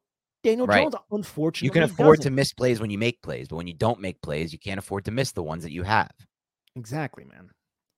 It's unfortunate, but I would guess that, one, he's just not looking downfield. I think the eyes are just always to the sticks on these scramble plays. And until I see a bomb touchdown off of one of these, or some kind of 40-yard play or 30-yard play downfield, I'm just going to believe that. I don't know if I've seen a single one in his whole career while rolling right. I mean, you can talk about the Slayton run from Tampa. And if you find me one play or two plays, you're not understanding my point. My point is not the absolute. Maybe it's happened once or twice in 5 years, but once or twice in 5 years is the point, not that it's never. Like, it's like someone was arguing me on Twitter, Nick, and I know people don't like this, but I just find it so funny. So I'm going to bring this one time up, and I shout out to Chris and shout out to Frank, who's like, stop feeding the trolls, stop talking about them. But I'll do one thing just because I find it funny. Someone was like getting on me on Twitter because I called it an 100-yard pick six return instead of a 96-yard or a 97-yard pick six return. Like, that's literally what we're dealing with. That's the level of stupidity that we're dealing with at times, and why it's easy for us to get frustrated. But let's move on from that, Nick. You know what I have to say about that? There it is. Oh, crap. I have it on loop. No. Sorry, guys. I'm new. All right. Let's get back to the plays here, ladies and gentlemen. So on this play, I just wanted to kind of highlight it. I liked this play. It's the 3rd and 4. The Giants just kind of isolate Matt Breida with a mesh concept, and he's not in the mesh. He's releasing from the running back position to the lone tight end side, I guess it would be, because it's a 3-by-1 set. And it looks like Evan Neal is kind of back a little bit. Almost got that Juwan Taylor call, if you know what I'm saying. But it's a 3-by-1 set. And I love how Matt Breida just releases in front of the face.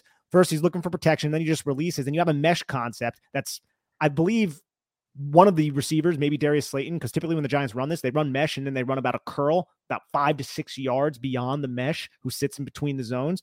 It looks like it gets kind of muddled up here, but it just creates a lot of traffic for Bobby Wagner to cover Matt Breida out of the backfield. And this is an easy conversion for the Giants. And these are the types of plays that you need, man. This is a 3rd and 4. It's big time conversion that the Giants are trying to get. Giants aren't doing anything offensively. So just run some simple concepts, mesh concept. It looks like man coverage. It's not really handled all that well. It seems like there's a miscommunication from the Seattle Seahawks, because a bunch of people end up taking 2 receivers. There's 3 on them. And then there's Bobby Wagner against Darren Waller and Matt Breida. So I just kind of wanted to put this in here as well. And I wanted to highlight one thing about this play. You did a good job breaking it down. I love the hustle from Darren Waller here. Look at Darren Waller coming across the field, gets out in front of Bobby Wagner just to get him in his way and allow for some extra yards after the catch for Matt Breida. And, people are questioning Darren Waller. I don't really question him personally. No, I just think this offense is an absolute disaster, and that's the issue here. But I love his effort here in a spot like this. That's great effort. Kind of similar to another Giants player that the Giants, or another player the Giants traded for, like Isaiah Simmons on defense. The guy was hustling. Great effort in this game, Isaiah Simmons. Great everywhere. Looking forward to talking to that for the defensive podcast. All right, Let's move on to this 2nd and 17 with 1:17 left in the second quarter. Let me just scoot through this real quick. This is the same play that we just watched. You can see Bobby Wagner is way out leveraged against Matt Breida. Look, by the time he reacts, Matt Breida is already outside the hash, and Bobby Wagner, according to Matty Brown, has stone feet. So just a good play design. But back to the 2nd and 17. This is the almost pick six that is thrown by Daniel Jones to Tariq Woolen. This is just how defenses are playing the New York Giants to the field side. The Giants don't really throw to the field side all that often, and they're playing the Giants to the flat. And what I mean by that is, look at Tariq Woolen. He's aligned about head up on the outside wide receiver, but his hips and his eyes are shaded to the number 2. So what are they running? They're running a trap coverage here. They want Daniel Jones to throw to the number 2 to the flat. And then Tariq Woolen is just going to drive down on it and almost come away with a pick six. This is similar to the pick six that the Dallas Cowboys had when Saquon Barkley released to the flat and Trevon Diggs hit him, popping the ball up in the air for an easy pick six. This is similar to the Indianapolis Colts game. This is similar to a lot of film when the Giants do decide to throw to the field side, because for whatever reason, Daniel Jones won't make the throw outside the numbers beyond 5 yards. He's going to throw to the flat. And these teams are inviting that throw. But for whatever reason, the Giants never throw it. And here the safety is at least, he's outside of the numbers, but you can make the argument that he could cover the ground from that distance.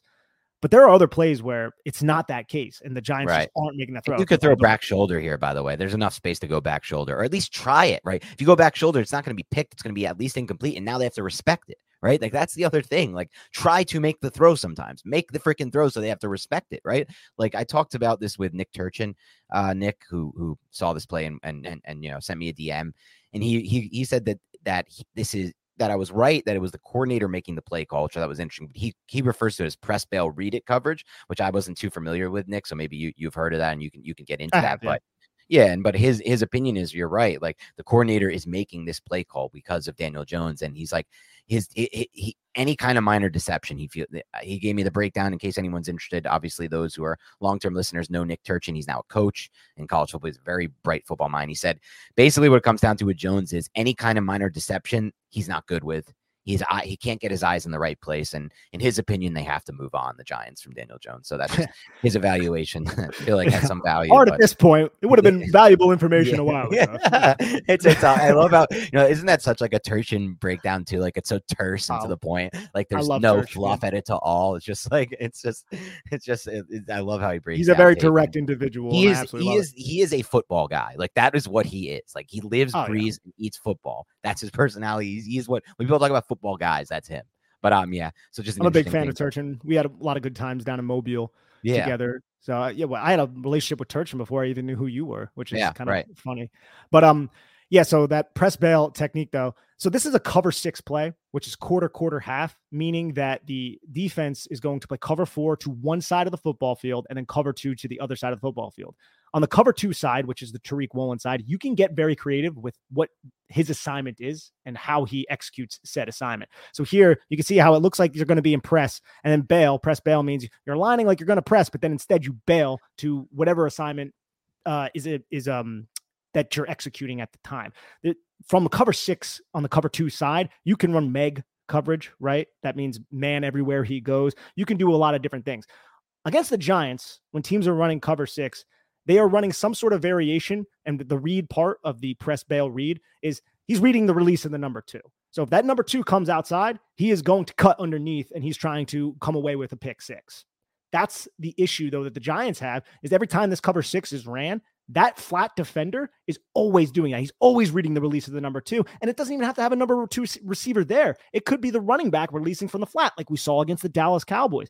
And in order to combat this, the Giants have to hit that honey hole. They have to hit the hole between the safety or at least threaten it to the field side, and the Giants just do not do that with Daniel Jones.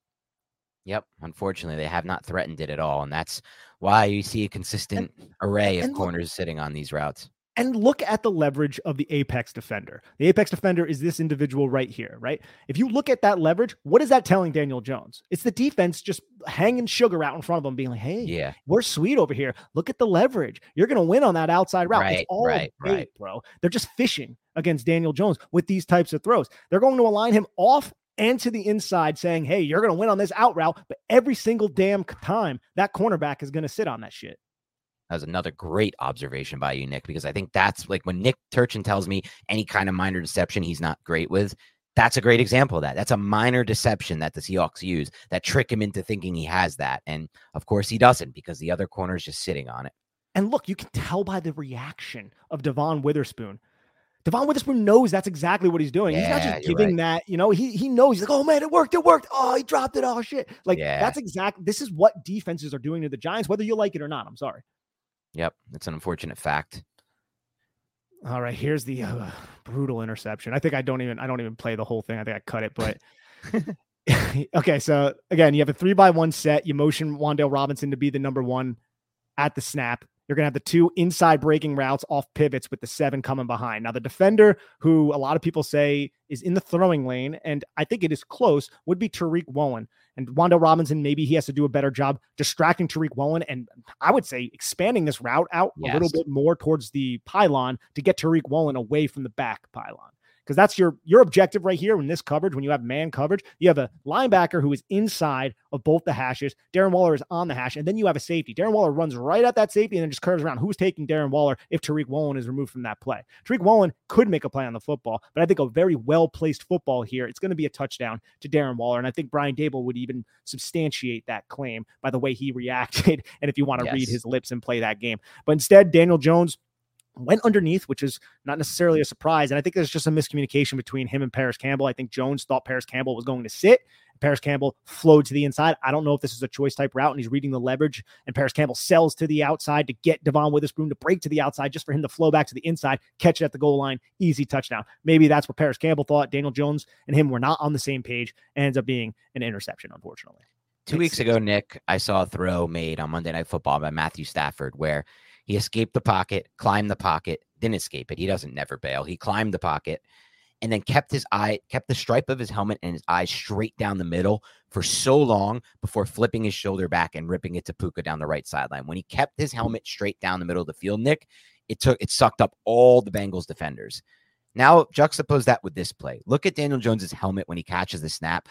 He is doing what Devon Witherspoon said he did. He's staring down the exact receiver that he's going to throw the football to the entire time, and then he's throwing the football in that direction. So when Devon Witherspoon says that, what we want to see here is some kind of look, I understand it's hard, but even if you just flash for a second to the Breida side before snapping back to that route, it's going to do a better job of maybe keeping Devon Witherspoon off. That probably won't, because every corner that plays the Giants now is just sitting on everything because Jones just throws everything short.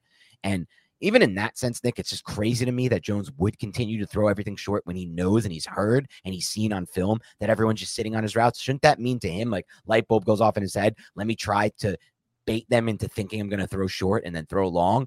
But apparently that's not an option for him, I guess. But like, the point of him is, like, look at his helmet, man. His eyes are just directly in that direction from the entire time. Yeah, that's a concept where you can read multiple routes off of it, but I don't even really see him check Waller too much on this play. It looks like his eyes go directly to Paris Campbell. You're right. That's what I'm thinking. At first I wanted to maybe give him the benefit of the doubt, say, yeah, well, it's a concept where you have a high low, so you can just look in one location, but it doesn't even look like he's looking at Waller all that much. And he just thought he was going to have Paris Campbell in front of Devon Witherspoon. One thing I wanted to highlight too on the backside, and I'm not blaming Jones for this, but maybe the Giants just should look to use Isaiah Hodgins more in the red zone. Watch Isaiah Hodgins route here. One inside. Yeah. Now, it's unfortunate that it cuts off and you have those two underneath defenders, so maybe you could say the football wouldn't be able to get there. But Hodgins is just very good at the top of his break. Watch him stutter those feet, delayed release, fire off that outside foot, and he's open against the cornerback who was on him now. And he was good in the red zone last year, Isaiah Hodgins. That's where he was probably the best red zone receiver. He has the only red zone receiving touchdown. No, well, I guess Saquon Barkley did as well against Arizona, but that was on him in a similar type of play where it was just a slant, went inside, and then Daniel Jones delivered in the throwing window. The throwing window would be there. It would be difficult with those underneath defenders who wouldn't be flowing in that direction if Daniel Jones didn't already throw the football. So you got to take that in context. But I'm just impressed by how Isaiah Hodgins creates separation despite the fact that he's not special as an athlete relative to NFL talent. Yeah, I think that's a fair observation and a good observation. Maybe that's something they can work in. Use him more in the red zone because he was very successful for them last year there. And here's just a 4th and 5. Wan'Dale converts. I think this is probably the best throw from Daniel Jones from the far hash to the outside shoulder before that defender who got dragged upfield a little bit by that release. As you can see, this is a very similar type of concept that we just broke down, Dan. Only now that defender turned his hips. You see how that defender turns his hips? That gives Daniel Jones the okay to throw the football. Because I don't think I included a play, but there was another play on film where it was a similar type of concept. Giants just trying to run stick to the number 2. And Daniel Jones saw the leverage of that defender to the outside over the number 1, and he hesitated like crazy to throw that football. And he just tried to bait and then look to the 1 to just get that defender to sink, and then he fired the football to the 2. I don't think I included that. But here you could see he's precise and deliberate with his delivery, and I think that's probably the best throw of the game from him on the outside shoulder away from Devon Witherspoon from the far hash. Yeah, I had a couple other throws that I would put in contention, but the one time he threw but we'll go over those. It's a 4th and 5. It is a 4th and 5. Yeah, this is definitely up there. It's one of 3 throws. He had 3 that can. I'd say 4. I would say the scramble play to Breida also deserves to be in the mix, where he kind of broke the pocket and found him on the sideline. And I wish I included that hesitant play because at least now on Jones's radar, right? And you could see there is a distinct action from this cornerback that gives Jones the okay to throw the 2. And it's that flip of the hips right there. Yep. Once that defender flips the hips, Jones can fire the football, and Jones does. Well executed on a 4th and 5 by Daniel Jones. But at least now we're seeing on film Jones realize how defenses are playing him. And I don't have the hesitant play in here, but I did see that. And then you have this play of him firing the football in a good location once that cornerback to the outside committed to the number 1. Exactly. All right, Nick, anything else on tape you want to go over before we break down some of the superlatives for the week? I have just the quarter 4, 2nd and 10 interception as well that we have. This is just, he waited way too long. But if you look at Darren Waller at the bottom of the screen, man, this is like another math thing. He's wide open at the bottom. And Paris Campbell just takes forever to clear. Bobby Wagner did such a good job sinking underneath Campbell. You can see how he expands. Daniel Jones trying to fire into that throwing window on the dig. But if you just look at the bottom of the screen, no one is with Waller, but that's not where Daniel Jones' eyes were. Daniel Jones was looking for the dig route, stayed on the dig route. So predetermined. He's predetermining the dig route here. Way too long he stayed on the dig route. He sees 21 in outside leverage and knows he's going to have Paris Campbell against Bobby Wagner in the middle of the field. So it makes sense from that standpoint, right? And you have the safeties who are deep. But, man, you just waited way too long, double-clutched the football, and such a frustrating watch when you see him predetermined pre-snap stuff like that, like back to basic rookie type shit right here with this predetermined. I'm just going to throw the dig. I'm going to throw the dig. I'm going to throw the dig. And of course the dig's not there. No. And Bobby Wagner, I mean, he's old maybe, but he did a really good job. This is the play I feel like a lot of people are getting really pissed at Evan Neal for, because you can see how Evan Neal blocks Darren Waller. Oh, Darren Waller, yeah. I mean, I think that's overblown. He's trying to get Darren Waller out on his route and then assume his assignment. Yeah, he's slow and he's not in the best position, but he's just pushing Darren Waller out of the way so he can handle the defender who loops inside and ends up hitting Daniel Jones, of course, because he's Evan Neal. But that I'm not giving any much credence to. Evan Neal blocked Darren Waller. That's stupid and silly. Agreed on that front. And then I had the one Shane Lemieux play. Oh God, this one's gross. Yeah, so this is Draymond Jones, who is a pretty damn good football player. I'm looking at Evan Neal's feet, Shane Lemieux's feet. I'm like, is he stepped up? No, man. He just gets uprooted and tossed to the side, bro. Like, that's just brutal. That shouldn't happen for a starting offensive lineman. And there was another play that was similar to this, but it was weird because Marcus McKeithen pulled and the defensive lineman over Marcus McKeithen stayed with Marcus McKeithen. and Shane Lemieux thought he was blocking somebody else, and then he got blindsided, and he just got tossed to the side. And I was like, okay, a little bit understandable, just a miscommunication on who his assignment was. Defensive lineman pulled with McKeith, and you don't see that all that frequently. But then on this play, this was a couple plays later, I just see him just get tossed to the deck, and I'm just like, oh, gosh, it's brutal. All right, man. Yeah, the play strength is just not there for Lemieux. Lemieux is obviously somebody who they're just relying on because they have no other option, but I just think at this point, any kind of street free agent would be better than Shane Lemieux, even though he doesn't know the system. Just anyone who's played any snaps in the NFL, like, and was drafted, has played just any games, just whatever. At this point, drafted, was drafted in the first round by the New York Giants, back in 2013. Yeah, that, I don't want that. But I'd even consider Eric Flowers over Shane Lemieux at this point at guard. And I'm not even kidding. That's how sad it is. Let's go over some superlatives here, Nick. Let's go start with unheralded player of the game. I think we're going to have the same pick again as we had last week. Yeah, man. Matt Breida made 222 yards. Game. That's a lot of twos. Yeah, man. He extended, and he actually left plays on the field. That's not me disparaging him. He did. He slipped a couple times. I felt like Matt Breida was. Yeah. I mean, you can make the argument that he was the best player on the offense as well, but I wanted to reserve that for somebody else. I think he had some good reads in the run game too, which has surprised me a little bit between the tackles. I wasn't expecting as much from him. He's explosive too. He is explosive. He'll get my unheralded player as well. Best route run. We both struggled with this one. I didn't come up with anything. Did you? Yeah, the Paris Campbell one on the goal line. Okay. No, I'm just joking. It was a pick six. No, I didn't have one. There wasn't really one that stood out as like, oh, wow, this is an excellent route. I guess you could say the Isaiah Hodgins one on the backside of a pick six, but what are we doing here? Yeah, we can't go that one, but that would be something. All right, best throw. I think we have different ones here. So you had the Wan'Dale Robinson stick, correct? C. I have a couple. Let me get these going now on my Twitter. So this was my best throw of the game. It was a 2nd and 9. Jones does something we rarely see from Daniel Jones, which is throw to the field side from the far hash. I just really like two things about this play. The throw, actually testing this area of the field from Daniel Jones. And more importantly, at least for me, Nick, it's just how he navigates the pocket. It's not a panic bail like he has been doing. It's a step up and reset like the good ones do. Step up, reset, fire. That's a great play by Daniel Jones. If he does that more often, the Giants are going to have more success on offense. That's what we need to see more of. So that was, for me, the best. Go back to that play, too, because if you look at that play, the Giants are also just taking advantage of how that outside corner. No, how that outside cornerback is handling the number 1 and the number 2, Tariq Woolen. I'm like a grandpa when it comes to this technology. Oh, no, you're you're terrible. It's like my dad. I feel like but here, sorry. Are you streaming this play now?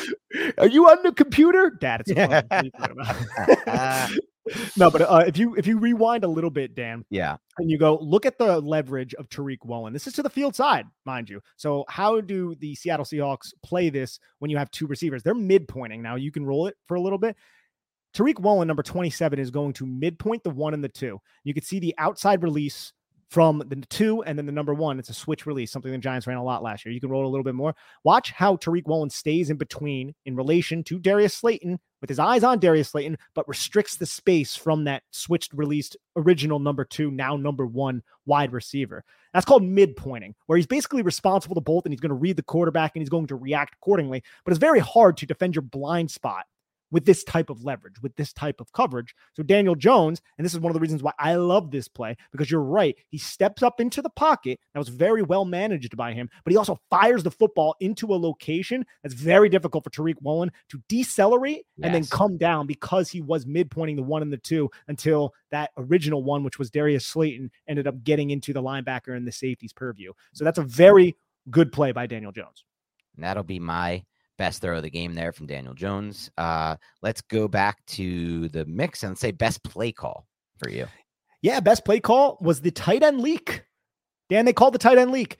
We brought this up with Matty Brown. They had the tight end leak, only it was that with Adam Thielen in the Carolina game, and he was wide open, but Andy Dalton was sacked. Well, the Giants called tight end leak here, and Daniel Jones, I don't think he was sacked, but he was severely harassed, and the leak play was very poorly executed by the players. That wasn't necessarily on the play caller, though. And the leaking tight end was Lawrence Cager. I'm going to imagine that Lawrence Cager probably wasn't supposed to be the leaking tight end. I think it was probably supposed to be Darren Waller, and Daniel Bellinger was going to be the blocker on that play, and that's how it was set up. Darren Waller was the blocker because there was no Daniel Bellinger. So it was a poorly executed play, but a well-called play, and I wanted to give the Giants coaching staff some credit. I'm going to give them my best play call is going to be the one you broke down earlier, the 3rd and 4 with Matt Breida, where Darren Waller hustled to give him some extra yards. I just love that play call against that defense. So it's the one for me. Best player overall for you. I said Wan'Dale, man. I'm just glad he's back. Wan'Dale Robinson is the perfect wide receiver for this system and how they're set up right now. And I don't know if that is belittling or if that's a compliment. I'm not really sure. But I like Wan'Dale Robinson. I think he's a solid football player who adds some juice, and he's really tough. He had the one play I wish I included. Actually, I might have, where he got hit. It was like an end around, or it wasn't an end around, but he got the football to the edge and he was running along the edge, and a safety came down and hit him in the leg, and he just kept his balance. He kept running until he got chased out of bounds. And I was like, holy shit, Wan'Dale, there you go. Some contact balance for the little guy out there. So yeah, I'm going to say Wan'Dale. Yeah, and contact balance was definitely something we saw on his tape in Kentucky. Definitely something he has. I'm going to give it to Wan'Dale as well. I struggled with who to give it to between Wan'Dale and Breida. They're basically the only two who deserve even a consideration, unfortunately, for this. And I don't really think either had too good of a game, but we're doing the best we can here relative to the team. So Wan'Dale, let's go pass blocking grade 1 through 10 for you. Geez, like a 1.7. It wasn't good by any means. It was bad. It was very bad. Jones and Paris Campbell, weird, got sacked 11 times. I do think a lot of those were on the quarterback, though. And I do think some of those were also, like you said, just Daniel Jones getting tracked down and tackled at the line of scrimmage or out of bounds. And it was just like, but still, he got killed plenty back there. So 1.7. I'll go 1.1. I agree. Some of those sacks weren't on the line, but even so, just watching those individual reps from Azudu and Neal and Kethin and Lemieux, even Bredesen struggled at center. It's just everyone had a tough game. Run blocking 1 through 10 for you. I had a 2.6. Wasn't good. And I felt like Matt Breida maximized his opportunities other than the times when he did slip up. But in terms of finding the hole, Matt Breida did a good job, and he's a small guy, so he can get really skinny through the hole. So yeah, I had a 2.6. I had 2.4. I think Matt Breida maximized what he was able to get. I don't have too much credit for the offensive line. I saw some good moments from Evan Neal. I saw one good moment from Josh Azudu. I didn't really see too much else good from the run blocking. So, and not having Daniel Bellinger really hurts their ability to run block as well. So that was an issue too. All right. That's all we have today on the All-22 Film Podcast, our longest one yet. I guess that's what happens when a game looks this bad.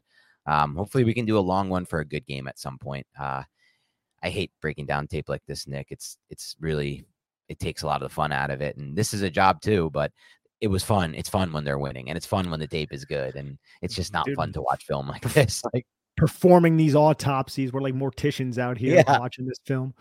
Yeah, exactly. Thank you for those tuning in. I know it's going to get tough. It's going to be hard if the season spirals, but please help us out, support us, keep tuning in. We're always going to look forward. We're always going to look into players who can help this team moving forward. If the season is in fact lost at some point and the playoffs are out of contention, we'll be looking at players that factor into the future. We'll be considering the tough questions like, should you move a Saquon Barkley at the deadline? Should you look to move some of these players that aren't going to factor in the future? We're going to consider other hard, difficult situations too. Like, is Daniel Jones the quarterback of the future, or is it time to maybe consider quarterback in this draft? Those are the questions that we will answer and we will look forward to if the season goes the wrong way. But hopefully the Giants can get back on track somehow, some way, because that will make things so much better for everyone involved. Until then, keep it locked and loaded. Defensive film review on the way as well. That one will definitely be more fun, at least from my first half viewing of it. It was great. And I'm the type of guy who's not going to bash them for their performance in garbage time, especially after the offense put them in the position they put them in this game. Despicable in a lot of ways. So for me, we'll see what happens there, but excited for that one, Nick, because that one will be a little bit more fun. Otherwise, have a great rest of your week, and we'll talk to you soon.